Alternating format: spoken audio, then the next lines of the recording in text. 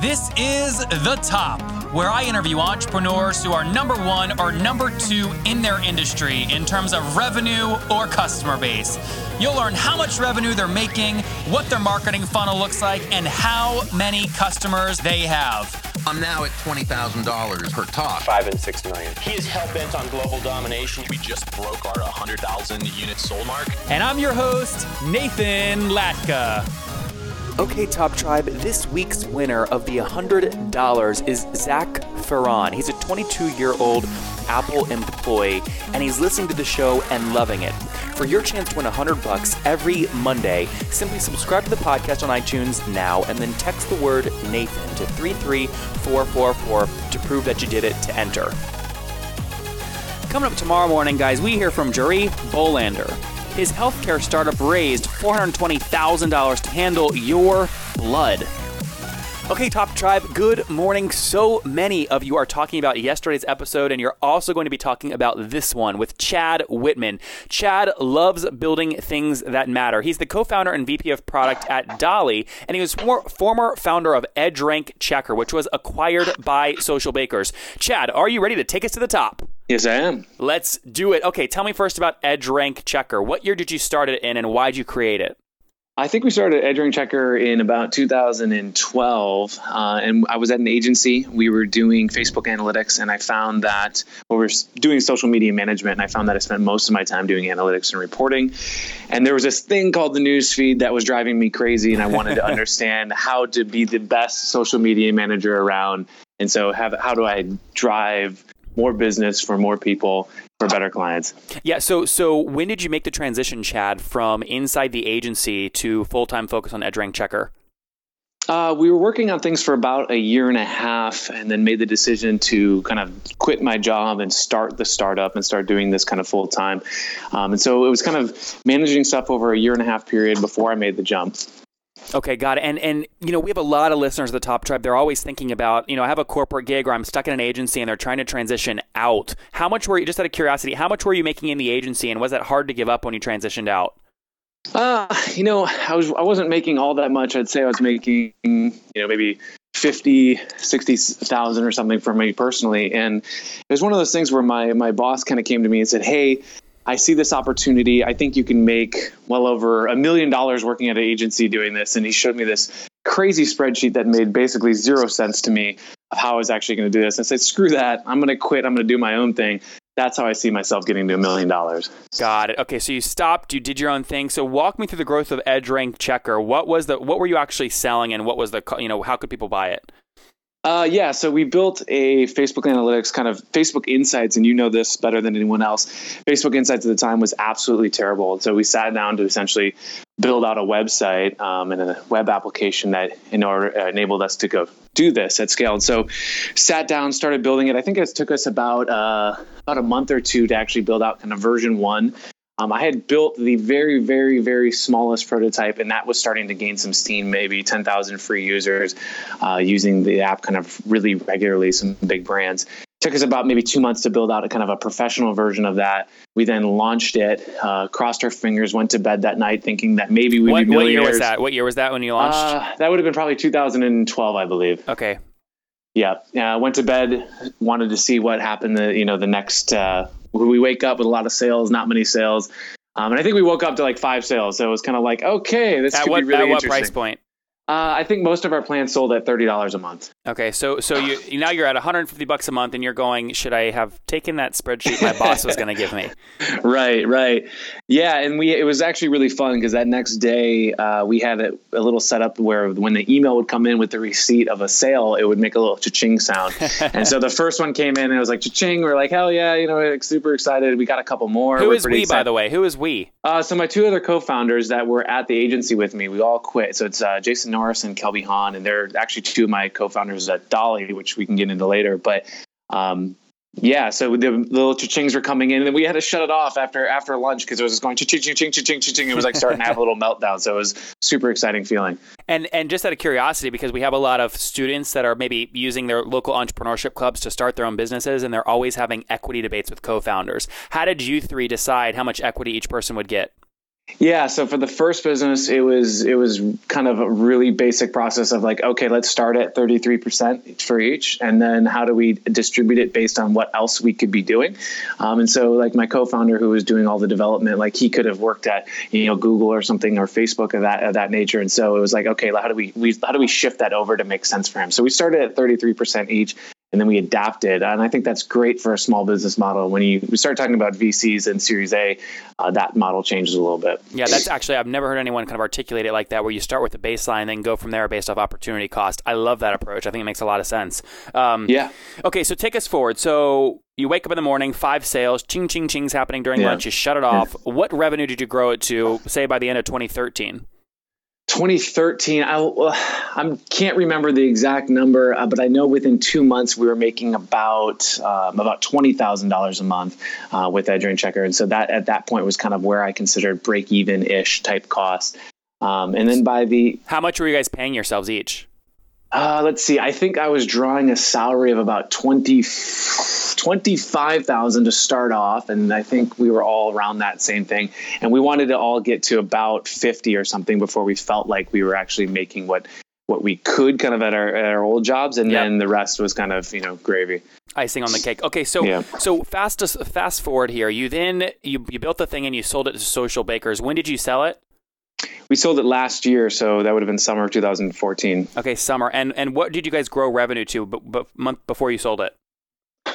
Well, actually, and you and I have had some really interesting conversations in the winter of 2014, kicking the tires a little bit on EdgeRange Checker. But I think we had just by the way, I wanted to buy it, but I was like, you know what? I was like, I need to just kind of. You didn't seem serious at the time. That's probably what it was. I'm like, it's pointless trying to convince a founder to basically get rid of their baby when they really don't want to get rid of the baby.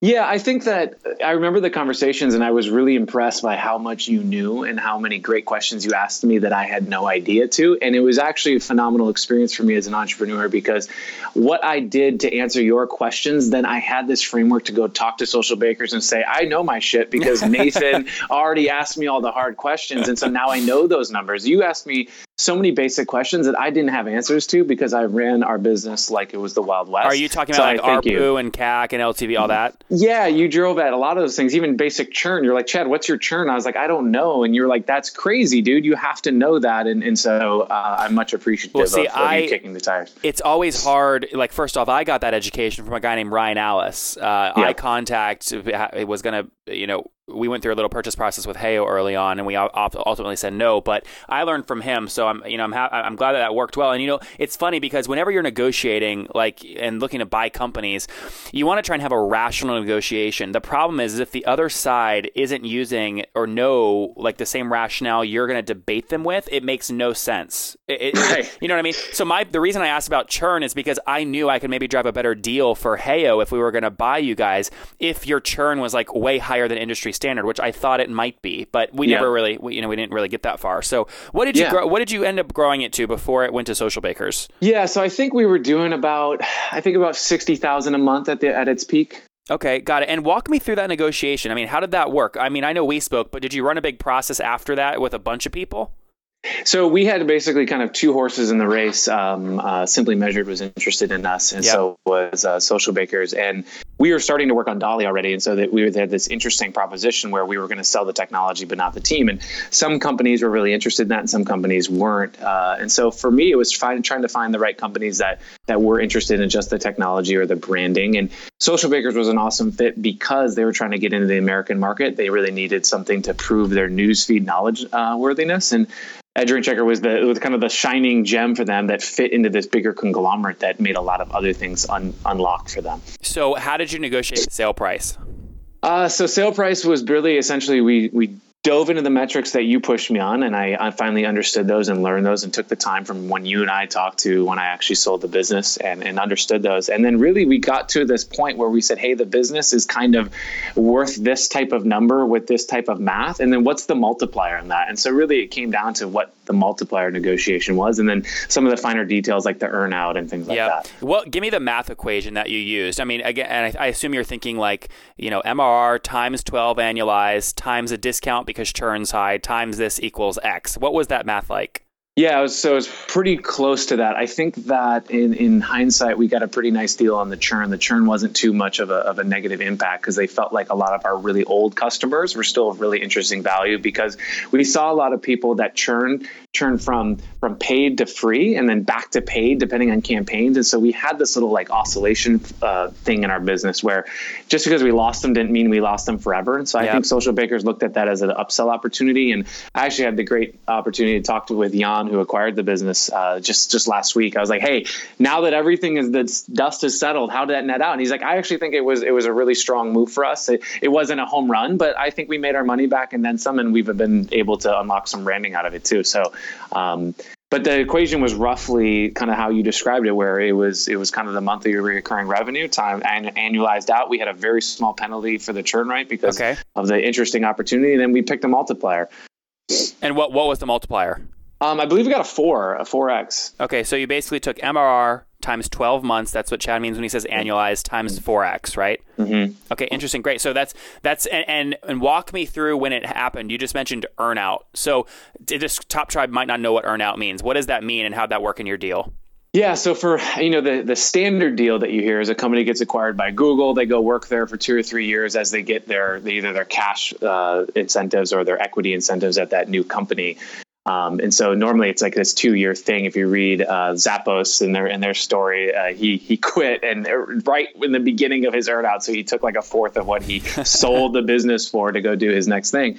But so for us, our earnout was a little bit interesting because it was essentially a 6-month total package deal, which is a pretty crazy thing in the industry. So from the day we inked the deal and closed the deal, we were going to have all of our money and all of our equity in 6 months. And we were going to have a majority of it within 2 months if we transitioned and revamped the entire product to fit into their ecosystem. So for us, it was essentially, 90% of the earnings were in those first 2 months.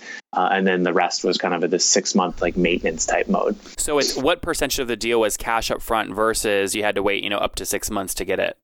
Yeah, so we did a roughly 75-25 cash equity split just in general. And then I think each of the payment periods were like, the first payment period was, I think 40% of the deal so just 40% of the deal and then 40% of the deal and then 20% of the deal. So, but true or false, you got all the earnouts. It's past 6 months now. You've got all the earnouts, right? Yeah. Great. It's one of those things as an entrepreneur, you're kind of terrified. You ink this deal, you tell a bunch of people we got acquired and all that stuff, and then if you don't hit that earnout, and it happens more than I think we're care to admit. I was terrified that you'd try to get into these kind of negotiations, shady tactics. Oh, I caught you on this clause in the contract, but they were fantastic to work with, and they were very honest in their dealings. And we actually got paid out 100% of the entire deal. So that's great. I'm very happy. And did you guys have investors, or did that go really to you and your two co-founders? 100% bootstrap, which was a really fun experience. Yeah, that's great. Okay, so real quick before we get into my favorite part of the show, I want to go in and talk about Dolly. And guys, before I do that, I'll link to Edric Shankar. I'll link to the press release. I'll link to the math that Chad just described in the show notes at nathanlatka.com/the top 121. Again, /the top 121. So just to summarize, the total, the math that Chad got basically on that deal, which was back in 2014, was the MRR, which was $60K times 12, which is annualized, times about a 4x multiple, which equals about $2.8 million. And there was obviously an earnout portion, but they worked and they got all of that, which is uncommon. So a successful exit for bootstrap guys that left an agency. And Chad, you turn around and you go into the moving business? Yeah, at its core, I love building things that matter. You said that in the bio. And for me, I said, hey, this is going to be the way that we move things. We're not going to be using U-Haul. We're not going to be paying traditional moving companies to do this stuff. We're not going to be finding Randy on Craigslist to move my stuff. This is the way that we're going to do it. And no one else was doing it at the time. So I said, why not me? And I'm going to do this. So walk me through, how much have you guys raised? What's the thesis? How do people pay you? Yeah, so we've raised $10 million through a Series A, and the way that people pay us is that they sign up, they use the app, we take a 20%-ish cut, depending on the job, of everything that happens within the network. So it's a pretty straightforward model that gets really complex when you start looking at all this edge use cases and whatnot. Now, when you guys did the Series A, were you and you raised $10 million all in the Series A, or was split up? We did 1.7 in the seed and 8 in the Series A. 8 in the Series A. And what was the valuation on the Series A? We did not disclose that, unfortunately. What was like the range? The range, in the 50 million range. Okay, in the 50 million range. That's crazy. So The reason I asked that is because, I can kind of get a good sense of the temperature of the market based off SaaS entrepreneurs I talk to on the show. And I'm seeing people right now getting valuations that are like 25x top line revenue, which is just like blows my mind. Like 25x, I'm talking top line annual revenue. Right. I mean, when you guys raised, because it was recently, are you seeing crazy valuations like that? Yeah, I think valuations are a bit high right now, especially in these kind of Uber for X type economy. And I think it all, for me, is driven around, I think everyone thinks there's something really interesting with this gig economy and what's going to pan out and which assets are going to work and which ones aren't. And so I think all the investors are saying like, hey, if I can click on this one, it'll make up for the ones that I don't click on. And so I think we're in this period right now of figuring out which of these models are going to work for this space. And a lot of them aren't. And I'm confident Dolly will be one of them because of the unique asset that we're leveraging, which is pickup truck owners instead of Prius owners, which if you look at Postmates and Instacart and all these other companies, they're all competing for the same person in the same vehicle. Yep. I think that's really interesting for like, if you think of your labor acquisition costs, that's a really difficult balance to maintain. So we'll be looking at the different businesses that the asset makes sense and you can acquire it cheaply. And so I think there's just big bets happening. So yeah. So am I right in saying basically you're saying the sharing economy has tapped a lot of automotive kind of form factors, but the pickup truck, you're not going to see an Uber pickup truck. So you are now leveraging that as a sharing economy form factor. The first way you're leveraging that is moving, but there's a whole breed of things you could build on top of that. Absolutely. Yeah. Hauling, delivery. We're partnered up with companies like Crate and Barrel. Like, how do you think about that entire experience? And when you start breaking it down and you have a consumer and making this switch to a business mentality, you're like, oh man, this is terrible. It takes 2 weeks to get something delivered from Crate and Barrel normally, and it's overpriced, and it's these guys that aren't background checked and could be felons. Like, what is this moving experience? And say, wow, Dolly can go in and change all of that. Like, hell yeah, sign me up. Okay, Top Tribe, do not forget your chance to win $100 right here on the podcast every Monday. It's very simple. You just subscribe to the show on iTunes, and then once you've done that, text me to prove that you've done it. My number is 703-431-2709. Subscribe now and text me to enter. 703-431-2709. Top Tribe, one of my favorite tools that I use to pump out great blog content and to really hire growth hackers on demand is Growth Geeks. It's a great tool. I use it for my blog, for my images, to help with the podcast production, and I worked out a great deal with the founder because he was on the show. Go to growthgeeks.com/the top to start a free trial right now. Again, growthgeeks.com/the top. I love that. I feel like I could hug Dolly. So guys, we will link to Dolly in the show notes at nathanlatka.com/the top 121. Chad, you know what time it is? Yes. What? It is the top 5, I think. Boom, that's close. It's time for the famous 5. Famous 5. Number 1, dude. What's your favorite business book? I think it's got to be Getting Real by Jason Fried from Basecamp. That book is what I read, quit the agency, and I built Edring Checker entirely off of it. For better or worse, so we definitely made some bad decisions by following it entirely like a Bible, but fantastic. I love Jason Fried. He's a king in my book. Number 2, is there a CEO that you're following or studying right now? Well, if I could have an Elon Musk statue in my house and in my office, it would be that. But I would say definitely Elon, but also Ben Horowitz. I'm reading his book right now, and it's a fantastic book as well. It is a great book. Number 3, is there a favorite online tool you have, like Evernote?